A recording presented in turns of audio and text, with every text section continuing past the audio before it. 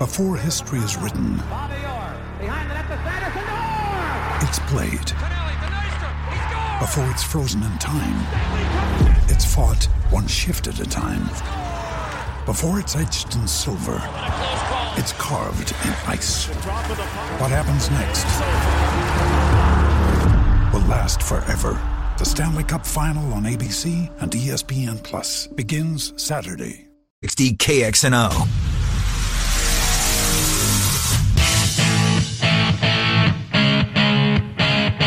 Ken Miller, Trent Condon. They are Miller and Condon on Des Moines Sports Station, 1460 KXNO.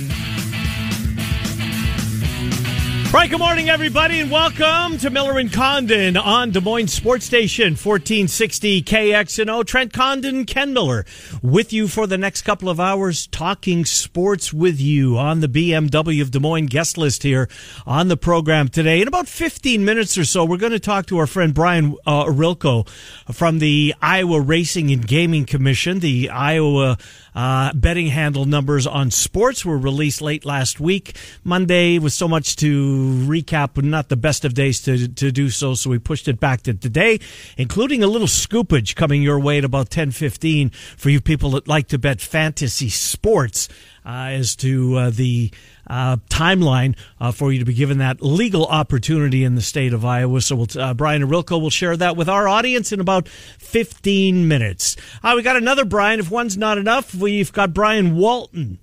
No, we don't. We've got Vinny. Well, we do, but we've got Vinny Iyer before that. Vinny Iyer, bottom of the hour from the Sporting News. We'll recap Week 6 of the NFL.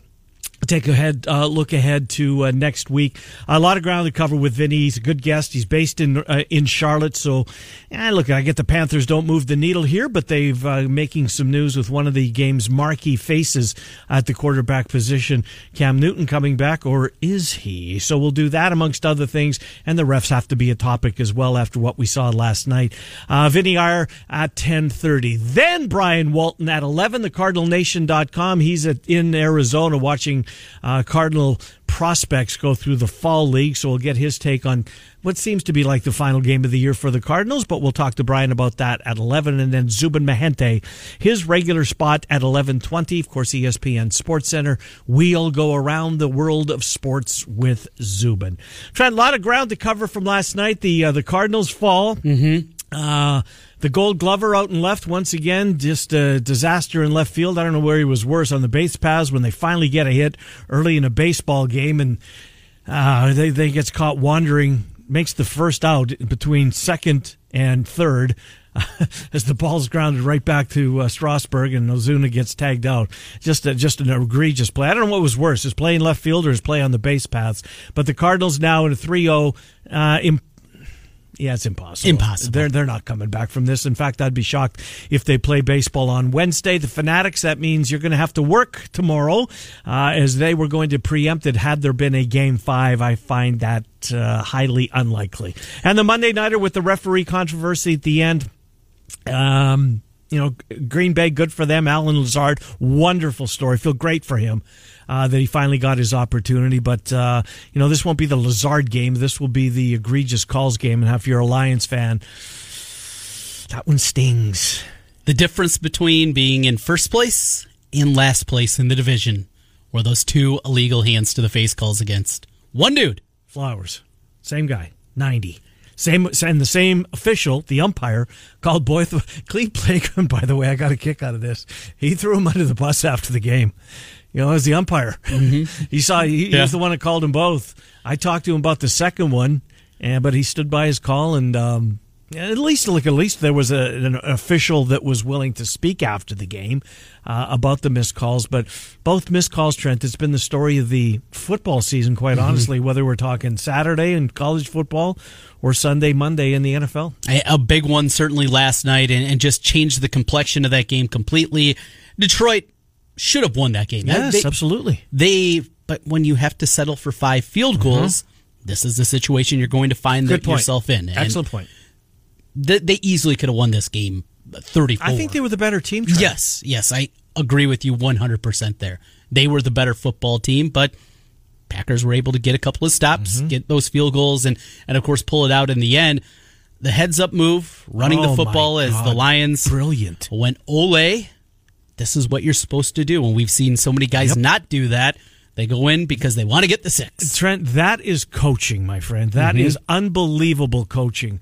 For him to have the wherewithal, Williams, right? It was Williams. That was, I mean, they just cleared a pathway. It's kind of similar to the Packers when they cleared a pathway for Terrell Davis in Super Bowl 31 because they were going to let him score, and he did. But this time, Williams knew what they were trying to do. I mean, the Red Sea parted. And if you can see, and I don't know if what Aaron Rodgers, look, it's hard to tell, but the end zone camera, you can see Aaron Rodgers hand off the ball.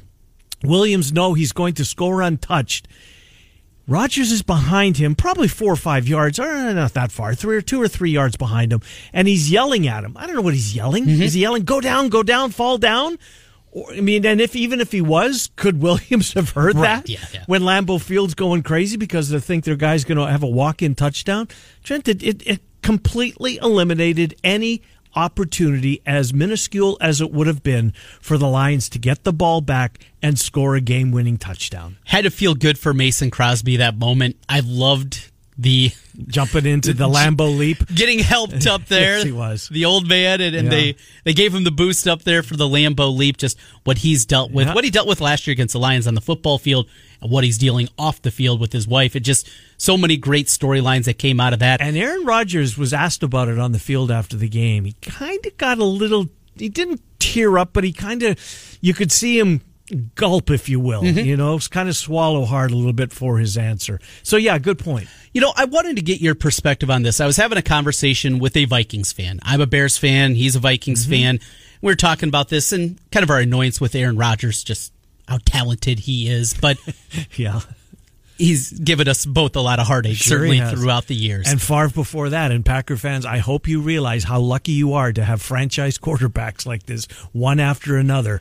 You're dealing with the negativity of it right now. Well, most teams do. I've been doing it for 30 years. Right. It's few and far between. And even your 30 years, I mean, it wasn't like this was a one of the game's greatest or in any conversation. Jim McMahon. He was a good player. He was solid, yeah. Right. With a great team around him. So, Aaron Rodgers, won Super Bowl. A lot of playoff disappointments in there. Yep. He doesn't get a free pass, but it's pretty close from the national media. Is it just because people... Well, if he didn't have one, then all bets are off. But he's got one. But he has one. Yes. It just... how much leeway that has given him. And we're trying to come up with the reason for it. He's marketable. He's that. He's a little goofy. He's got the mustache, and he has fun with it. Yep. He's in all the commercials. Yep. He seems like a good guy. He goes on Jeopardy. He's smart. Yep. Went to Cal. Is that kind of all-encompassing of what it is? Because, I never thought about it, and I think maybe you and your buddies' love for your teams in that division may be clouding it a little bit. Sure, but it feels like for a guy that, when was that Super Bowl? A decade ago? Yeah. That there would be more negativity around him as a disappointment in a way. Kind of like the Braves who were there every year and only got one. Right, but there was tons of negativity there. But can you imagine the Bills got there every year and didn't get any? Right, yeah. I don't know. It's something that difficult to wrap my mind around because it feels like it would be good. A bigger national narrative, and it could be, well, that defense has sucked until this year. And it just, you chalk it up to that. I mean, you look at those playoff losses, and it's 36-33 and games like that. Yeah. It wasn't, Aaron Rodgers was really bad. They lost 10-7. Sure. And it was his fault. Yeah. He threw 4 picks. That probably says a lot more about it, but just found it interesting. The Giants and Eli, breaking their hearts a couple of times. He had another terrific day yesterday. If his receivers could catch. Oh, jeez. I mean, good God. He had to be so frustrated in that football game last night. Just one after another. Complete drops, and him putting him in the narrowest of windows. And you could see the frustration. This is the one thing about Aaron Rodgers. He kind of lets you know he's pissed at his guys a little bit more than some of the other quarterbacks in the league. because they very quickly show him and he's shaking his head, or he's looking over, this case in LaFleur, previous years in McCarthy. Just, come on, get me some guys that can catch the damn ball. Don't look at me. I'm doing my job. Let's get these other guys to do theirs. Well, Al Lazard finally got an opportunity. With the help of Aaron Rodgers. With the help of Aaron Rodgers, who just completely dropped that one in. I didn't think he scored. I don't think so either. There's really that one shot from right at the pylon. Shot. Yes, exactly. And that one was like, well, that's definitive. That looked like it to me, too. Indeed, they never even look. I mean, yeah, they look because they look after every scoring play, and then you can hear the whistle or the ref get told, yeah, it's good, and he very quickly whistles play in. I'm really glad they didn't, because that was such a tremendous catch and afforded him his opportunity to catch his first touchdown pass. Look, you go back to draft day, right? And the media we were all wrong. I mean, everybody thought Lazard was finally going to break the streak of Cyclones being drafted. Right. And, he's got his party going on. He's got friends and family. There was no way he was going to be a first-day pick, but good God, he's going to hear his name called, and he didn't. And you feel for those kids, especially if I don't claim to know Al Lazard at all. I think I spoke with him once after a football game when he was on the field in Urbandale. Yeah. When I was sitting here doing Friday night football Friday nights. But you certainly follow him and you appreciate that he's a local kid and, went through the CIML and stayed home and was a legacy player and turned down Notre Dame and LSU. Yeah, LSU and some of the big schools, ... You root for these kids, whether they wear black and gold or cardinal and gold. I do, guilty. But nice to see him get his first touchdown last night. One of my favorite parts of the game, it was during that, I believe, final drive, and they cut to the huddle, and it was the overshot. I know what you're cam, talking about, yeah. And Aaron Rodgers looking over the sideline. He's getting the play call. Everybody's in there, and Al Lazard just talking. Yeah. He's just John. Yeah. And then Rodgers comes in there, and he said something, and of course he can't pick up what he said. Right. Though the mics did pick up something. Pipe down 13 or whatever. I don't know what it was. Probably shut up. I got the play call now, but whatever it is, and now there's stories coming out about what Lazard and Aaron Rodgers and this bond that is developing. Trent, go to the video and watch Aaron Rodgers on the field after the game last night. There was 4 or 5 questions. The final 3 were all Alan Lazard. Rodgers, he sits beside him in watching the film and picks up on all these stuff. I go back to training camp, and he was singing his praises in training camp. Finally got his opportunity. He did the most of it. Hard to root against him. Even, look, my team's in the AFC West, so maybe it's a little easier for me because I don't have a dog in the NFC North. But Lions fans do, and they had a bad taste in their mouth when they woke up this morning. Packers have done a really good job with these kind of receivers, too. Guys that were unheralded and built them into good players. Does he stick now? Is he part of this team going forward? Sure, at least for another week. Okay, it's the NFL we're talking about. Right. But Adams is going to be back. Sure. But it seemed like he was the last guy last night to finally get his opportunity. Well, Shepard had that drop at the one. What's the other kid's name? The 16, Kumarov? Yeah. I never heard of him. No. And he had his opportunity. But before Lazard seemingly was, all right, you're all we got left. Get in there, kid. Try and make a play. And he did. That's the Packers trying to find their own Adam Thielen, small town Wisconsin guy, Wisconsin Whitewater. He's not Adam Thielen. No, of course not. Of course not. And he went to a bigger school, but no, I'm talking about Kubero. Oh, I see. He went to Wisconsin Whitewater. Gotcha. Trying to go with the small school guy in state. No, it's even further removed from Thielen, this kid. Is that where he went to school? I didn't realize that. Interesting. All right, coming up on the program, we'll talk to Cardinals. Just real quick on that before we get Brian and Rilko in here. Again, we've got some, if you're a fantasy player waiting for this to open up in the state of Iowa, I think we're going to provide some information that I don't believe has been made public before. So Des Moines Register, credit Miller and Condon. Yes, please. But the Cardinals last night, Trent, look, Ozuna was... Which mistake was more egregious? The play in the field cost him 3 runs. It did, but it wasn't an easy play. No, it was but it's a Gold Glove award. Now, we don't know how the hell in the world he got the Gold Glove, right? Maybe they saw that bright neon yellow armband and said, well, that's close enough to gold. Yeah, let's hand it to him. We got to find somebody to give the damn thing to. It's kind of like Chase Allen was the runner-up in the big tight end of the year a couple of years ago in the Big 12. I mean, somebody's got to finish second. Well, let's go to Iowa State's got nobody on the list. We'll give it to him. After all, he caught 5 balls. Yeah, I don't get it, how we got the Gold Glove, but that was an egregious play, man. That was bad. And then he's got no arm whatsoever. Yeah. Getting picked off on a ball. Look, they finally, I wrote this down from last night. I think this was Jason Stark tweeted this out. I wanted to make sure I had this. Okay. So game 1, Cardinals got their first hit 27 batters into the game. Game 2 got their first hit 21 batters into the game. Last night it was the top of the second inning. It was Ozuna. He doubles. So you're finally an anemic offense. You're finally starting to, start an inning the right way. And then a ball hit on the ground to Strasburg, and you're wandering between second and third, and he doesn't even have to take the ball out of his glove to make a play. You just stand there and let him tag you out? Strasburg, so I flipped it on, and it was, I think, the second or third batter. And it was like 5 pitches he got through the first two guys. First two guys, yeah. Yes. And how many was in the first inning? 9? 10, I think. 10? 9 or 10. Wasn't much. What's the game plan? Yeah, absolutely. Make him pitch. Get him out of the game. Yes. Get to the bullpen. He ended up throwing 117, 12 strikeouts, but they're up there flailing. Can they win it all? I mean, obviously, if they're one of the two teams left standing, they got a good chance. But what a story this would be. I mean, after being left for absolute dead for them to come back. I still don't feel great. Don't? In a way. There'll be a dog? Oh, big dog. Mm-hmm.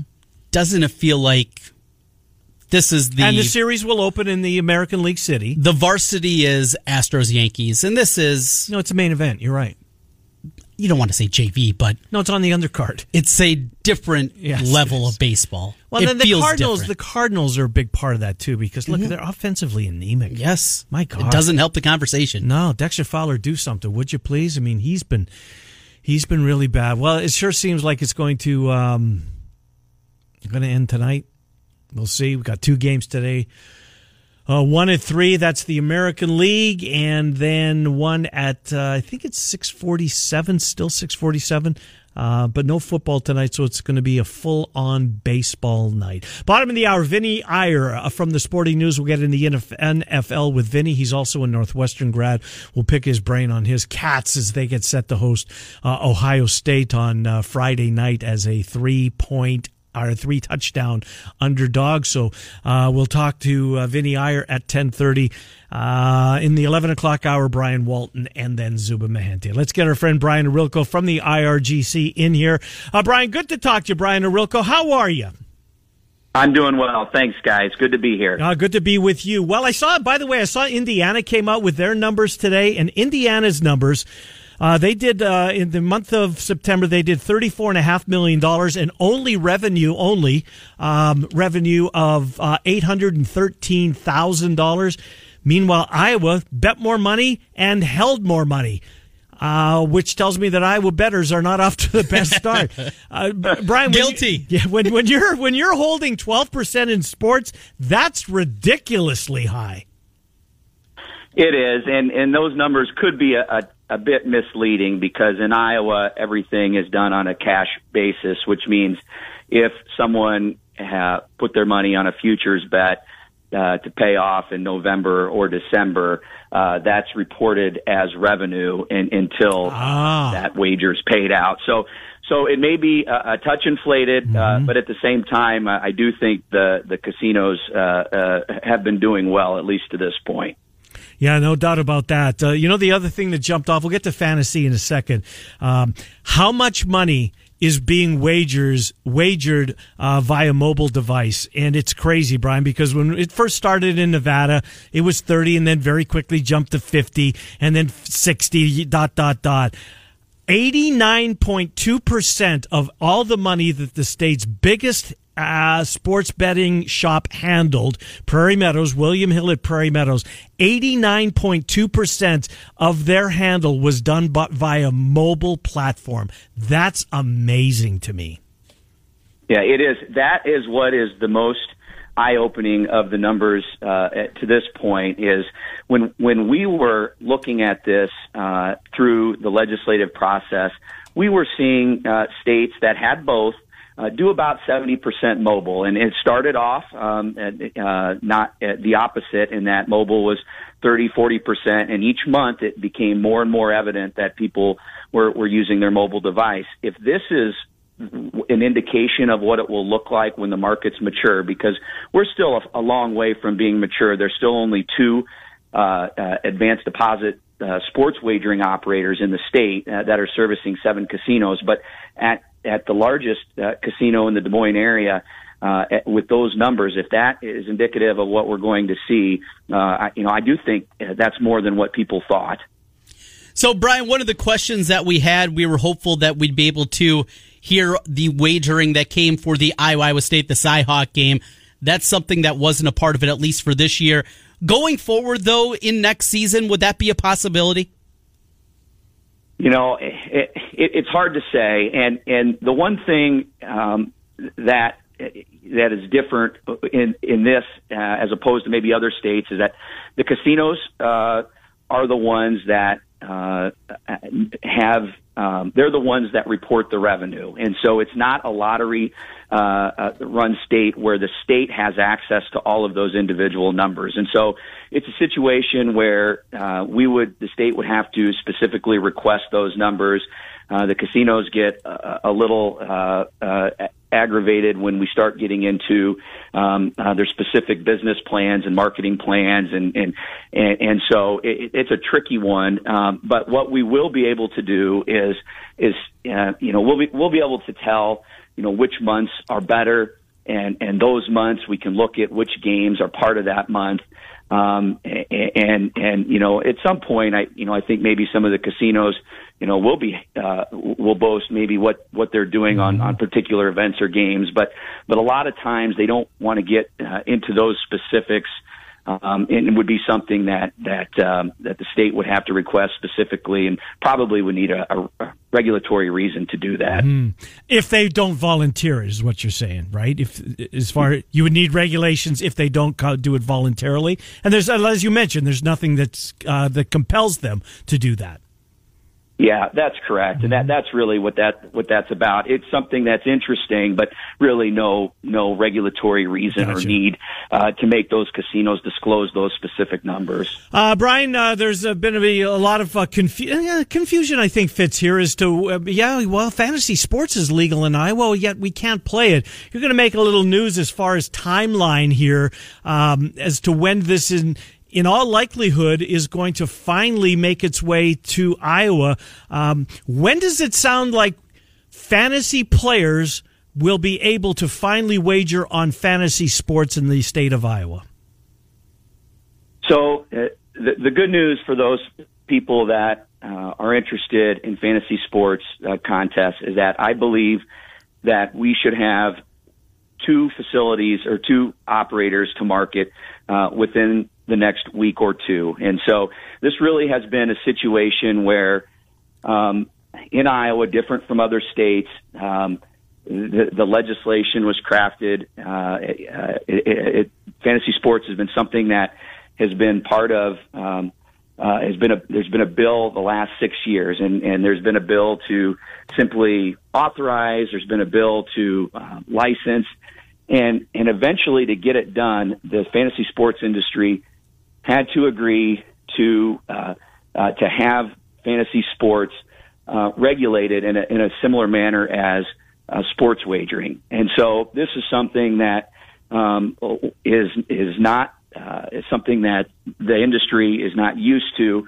And to be quite honest, the commission had to get our arms around the subtle differences. And so for the last few months, been a very frustrating experience for both the commission and the operators, but both sides have been working hard to try to figure out a way to meet regulations, meet laws, but still do it in a way that the commission can be assured that the people are protected, and we're still getting a high level of regulation that people expect when they're making those wagers and or contest entries. So I think we are there.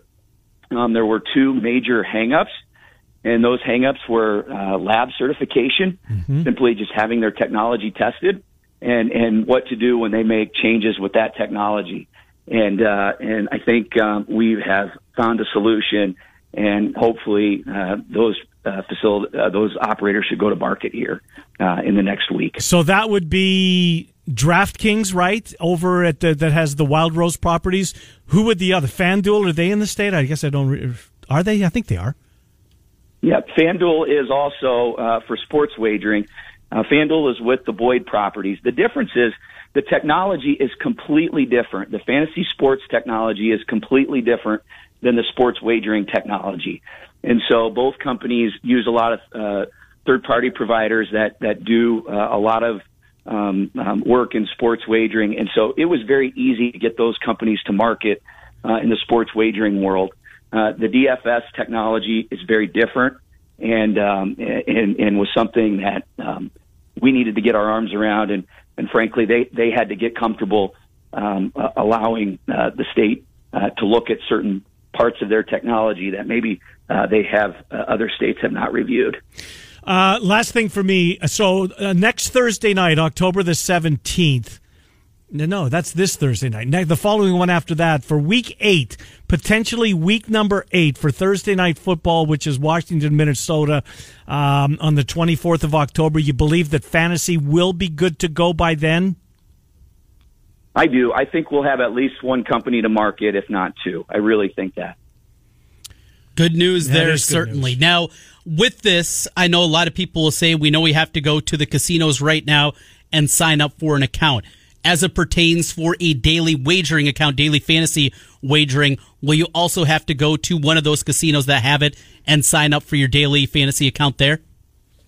No, great question, Trent. The answer is no.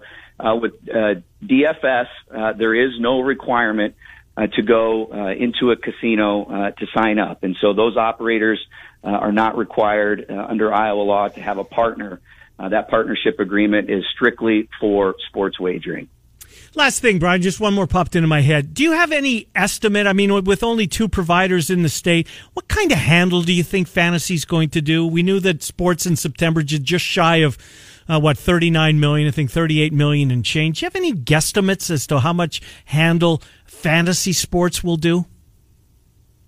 You know, it's tough. I have said all along that I thought fantasy sports, daily fantasy sports, was something that would be very, very popular in the state up until the point where sports wagering was authorized. Right. And so that was when we were when New Jersey was had their lawsuit to try to get PASPA repealed. And so now that sports wagering is a real thing, you know, I'm not.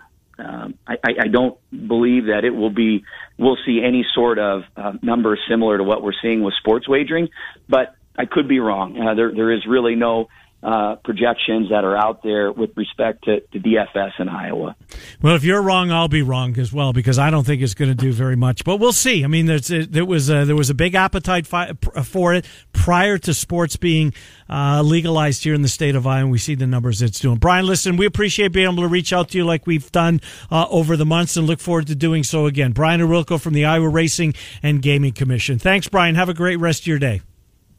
Thanks, guys. You too. Yeah, good to talk to you. Brian Arilko. So, there you go. Fantasy players by this time next week, in time for Thursday night football. Who do the Vikings host? Just said Washington. Ooh. But regardless, for fantasy players, you'll be able to... I think this will be bigger than you anticipate. I know you're dying on that hill. Yes. I give you credit for that. You've had that take for forever. A lot of people like the daily fantasy. But did they like it because they couldn't bet legally on sports? Or they couldn't bet legally on fantasy either. But, right. Do they like it because... It's something different. It's a different way to gamble, different way to wager, different way to play. You'll do both? Oh, absolutely. Not the way to lose money. Proverbial bear, you know what, in the woods. Vinny Iyer next, sportingnews.com. Inside the NFL, Miller and Condon. It's just approaching 10:30. So that means, Trent, that it's time to do this. It's time to put another $1,000 in somebody's bankroll. Fund your fantasy sports account, perhaps. Yes. Right? Text the keyword SUPER to 200-200 right now. That's SUPER to 200-200 right now. You'll get a confirmation text and info. Standard data and message rates apply in this nationwide contest. Vinny Iyer next. Miller and Condon till noon. Des Moines Sports Station, 1460.org.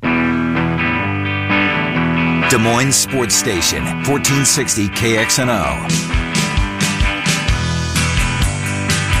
All right, welcome back. Miller and Condon, Des Moines Sports Station, 1460 KXNO. Brian Walton on the Cardinals at 11 o'clock.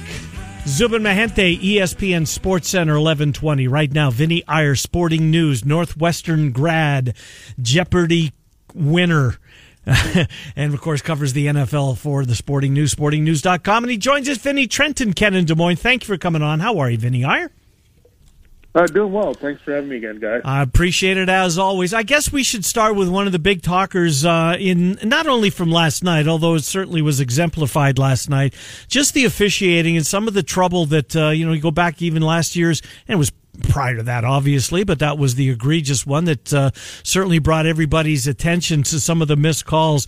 If you're a Lions fan today, Vinny, you wake up and you're in a foul mood after what you saw at the end of that game. Trent makes a good point. Don't kick field goals, score touchdowns, or we're not having this conversation. But nonetheless, another two, minimum of two, badly officiated calls last night in that game. Yeah, those are unfortunate little plays. I mean, maybe somebody said something and said, hey, watch out for Trey Flowers. He likes to do this with this move. And maybe it got planted in somebody's head to say, I'm going to watch out for it. And I think also a lot like pitchers who hit the strike zone, when you have a left tackle like David Bakhtiari, you're going to be saying or things are going to always go in his favor. You assume he's going to block well in most plays. So that can play a factor in a lot of this as well. I mean, there can be some of that baseball umpire feeling with the NFL officials at some point. I believe that's true and maybe a little bit underrated there when you make the calls. That said, it was a tough break. I can't say for sure that the Lions win this game. I mean, they also had a weird call to go against them with the reception that wasn't by Kerryon Johnson. But in the end, I think Matthew Stafford is right. You're playing the Packers. You're not playing the officials.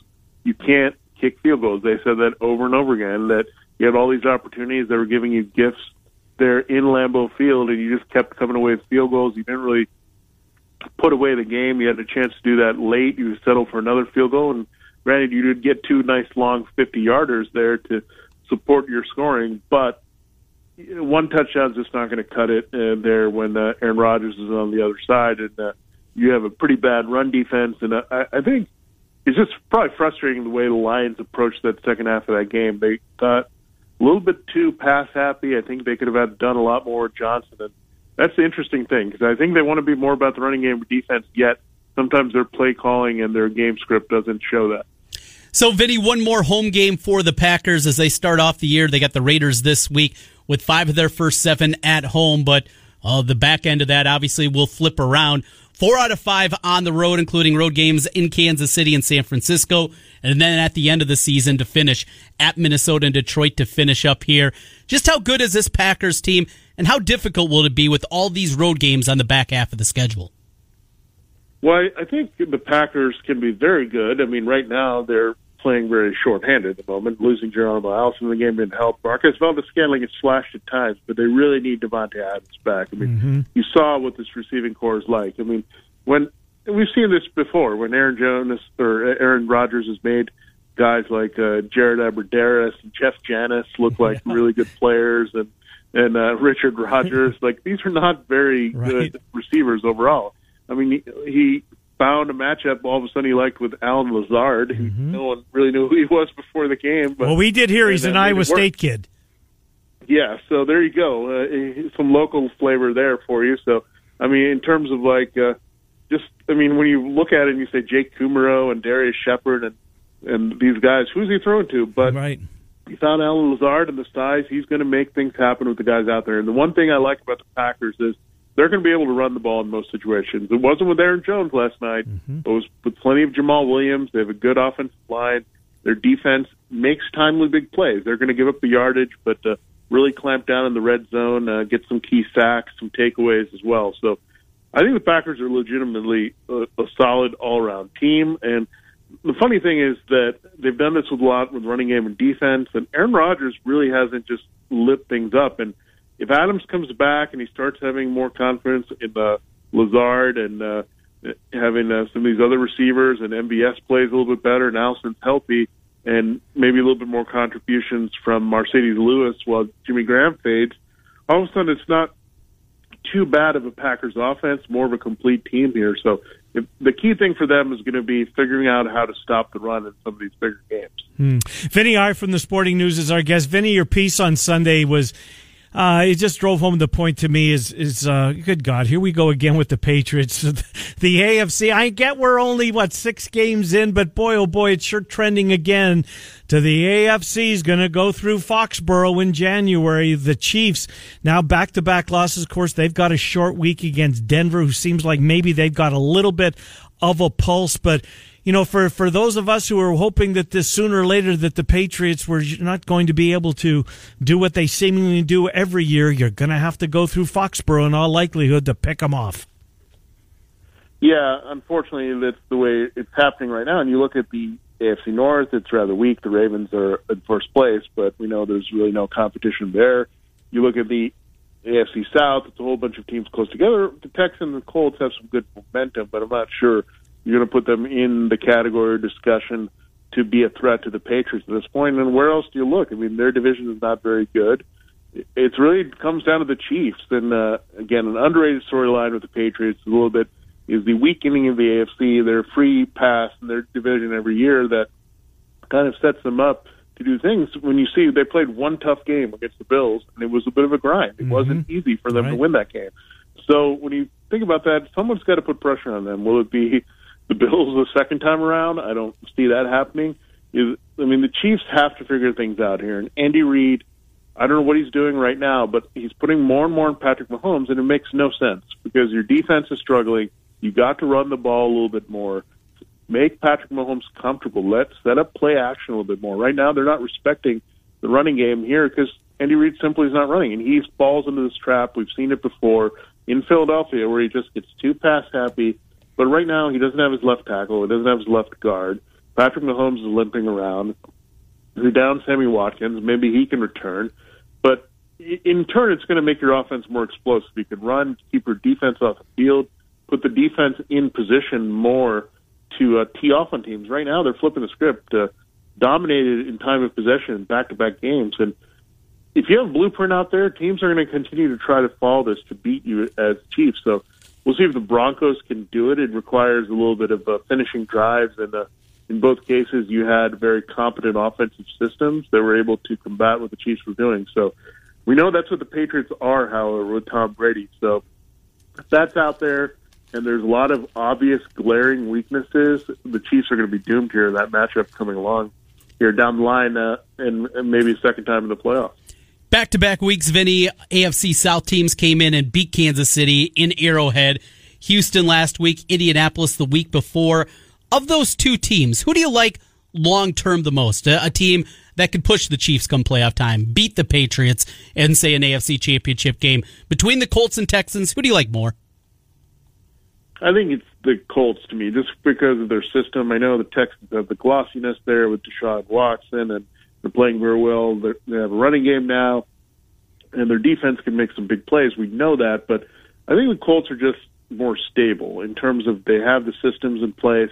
They're not going to make big mistakes. They're going to make the right decisions in the game plan, be aggressive at the right times. And you do have to be aggressive to beat the Patriots when it comes to playoffs, and Frank Reich certainly has some of that from being around Doug Peterson in Philadelphia. But I think this is just a well-constructed team. Now, is it the most talented team? Maybe not, but they're healthy. They've got a lot of defensive guys. They should get a lot healthier after this bye. I mean, they've been playing with that Darius Leonard back there, the leader of their defense. They'll probably get him back, be better at safety here soon with Malik Hooker getting healthy here. So this can be a very solid team all around. Maybe not spectacular, but they can grind away games like we saw against the Chiefs. So I trust them a little bit more, mainly because of Frank Reich over Bill O'Brien at this point. Vinny, since you're based in North Carolina and you're at all the Panthers or most of the Panthers home games, if you're not on another assignment, Cam Newton, who was one of the faces of the quarterback position in the league, I don't think he's been the same since he decided not to try and jump on the football in Super Bowl 50 when he fumbled the ball late in that football game. Seemingly, it's gone downhill for him since then. Injuries have not been kind. Kyle Allen Allen's come in. He's done more than an effective job. I think he's got that team believing him in a little bit. So what's going to happen here, Vinny? Cam Newton's paid a whole lot of money. I don't think, or correct me if I'm wrong, if Rivera's just going to hand him the job back again. How's this going to shake itself out? Because I guess we're about to find out, because Newton says he's ready to go again. Yeah, I mean, this is the biggest question: is how ready is he ready to go? That's the biggest question, and that's the thing the Panthers need to find out here. Is he fully healthy? Is he just saying, "Oh, wait, Kyle Allen's playing really well. I'm suddenly going to get a lot healthier in a hurry here, so I can get on the field"? Is it that motivating him? Is it, okay, we have a bye, so I'm healed up, I'm good to go. Kyle Allen, you've been great, but let me get back in there. That's the question, because if he's fully healthy, which I don't think that's possible at this point. I mean, he's taken a lot of wear and tear, and I don't think he can suddenly just recover and be good to go with multiple ailments, including the shoulder and the foot and maybe some other things from just being banged around here for several seasons here. So I'm not sure about this, because if he's at his 100% healthiest, I'm hands down going with Cam Newton. Even if he's got no mobility issues and he can run around and do that and his arm looks fine with his strength, I'm going with Cam Newton. But I just look at the Kyle Allen, and I get it, they've won some games, but it's been with defense, a lot of running game. But to win, take that next step, you've got to have that other dimension. I think they have a little bit more big playability with Cam Newton. He adds that other threat in the running game. I know Kyle Allen is mobile, but this is another person to worry about on top of Christian McCaffrey. So if he's healthy, and this is the big if and the big question mark, I want to go Cam Newton. But if there's any question mark with how he can throw or how he can run, I'm 100% going Kyle Allen. So it's a little bit of a conundrum here, because I think the Panthers have been fooled by this before in knowing the actual level of health of Cam Newton. So, again, that's going to be a very tough decision to make, and you could backfire either way, which is also hard for Ron Rivera to think about as well. 3 teams sitting there right in the meaty part of the curve at 3-3 in the NFC. Cowboys, Eagles, Rams. Which one of those teams you like the most, and which one's the most concerning to you, Vinny? Well, I think right now the most concerning is the Rams. They just don't like the way they're playing. They can't run the ball right now. Their offensive line is struggling. Jared Goff is not playing well. Their defense just lost to Aqib Talib. They already didn't have Clay Matthews, who's actually being a big factor in the pass rush for them before he went down. So no Matthews there, no Talib there. I don't think this defense is rather good without those guys. I mean, we saw how badly Marcus Peters can struggle being asked to be the number one corner against better receivers. Talib was more the shutdown guy. So defense is kind of getting depleted here in key spots. Offense, if you can't run the ball, I think teams have figured this out, that you force Jared Goff to beat you. If you let everything go through Todd Gurley in the running game, then you're in a lot of trouble against the Rams, because everything opens up for them, and you have nowhere to go, and you have no idea how to stop them. But when they can't run, it's all on Jared Goff. If you can contain him a little bit, we've seen that in different weeks. They'll give up the yardage, but they know he'll hold on to the ball and make mistakes a little bit as well. Then you're in good shape. So Rams, I think, are in a lot of trouble. I think right now the Cowboys and Eagles are okay. I wrote about this, but this game is pretty critical this week, because they both have tough second-half schedules. They don't meet again until the very tail-end penultimate week of the season. So one of these teams is going to build some momentum, some confidence back in this Week 7 matchup on Sunday night. One is going to fade possibly. So pretty monumental game here for a division that's only going to have one playoff team for sure in 2019. Vinny, we have 30 seconds left. You're Northwestern grad. I don't want to remind you they're 1-4. Ohio State comes in on Friday night, then the Hawks show up at Ryan Field the following week. I think it's fun. Are you going to either two of those games, by the way? No, I'm not. Good idea. There's not a lot of confidence right now. This is one of the worst seasons we've seen under Pat Fitzgerald in quite a while, but they've been like this before. I think we're just looking forward to the back half of the schedule where there's a few wins that maybe can get us bowl eligible. But, I mean, looking at the gauntlet of the teams we had back-to-back-to-back with coming off in the bye between, I mean, 27.5 point underdogs, I think, this Friday night. So Friday nights, night games in Evanston are usually not good for the home team, and it's Buckeyes. It's going to be a lot worse. So long as we're respectable and we score some points in the game, that's what I'm looking for. Yeah, well, that play that at the end of the game in Lincoln, that pass interference that wasn't called, it was just egregious anyways. Vinny, great stuff. Thank you as always. We'll talk to you in a couple of weeks. Appreciate it, Vinny Iyer. Thank you. Good to talk to you. Vinny Iyer from the Sporting News. SportingNews.com is where you can read Vinny. Back to wrap up the first hour of the program. We're going to do some Cardinals to kick off, some baseball Cardinals, not football Cardinals, to kick off hour number 2. Zuba Mahente is also with us. We're Miller and Condon here until noon on Des Moines Sports Station, 1460 Hickman Road in Clive. Streaming live from coast to coast on iHeartRadio. This is 1460 KXNO. Seems like yesterday, but it was long ago. All right, Miller and Condon, welcome back. Final couple of minutes of the first hour of the program. Brian Walton, CardinalNation.com. We'll get him live from the Arizona Fall League. We'll take a look at Game 4 tonight of the NLCS. So win or go home for the Redbirds. You can hear the game right here on Des Moines Sports Station, 1460 KXNO, if you cannot be in front of your TV. And then Zubin Mahente from ESPN. Dr. Stephen Fuller from FullerDental.net made it possible for us, Trent, to give away another pair of tickets to see the Hawkeyes.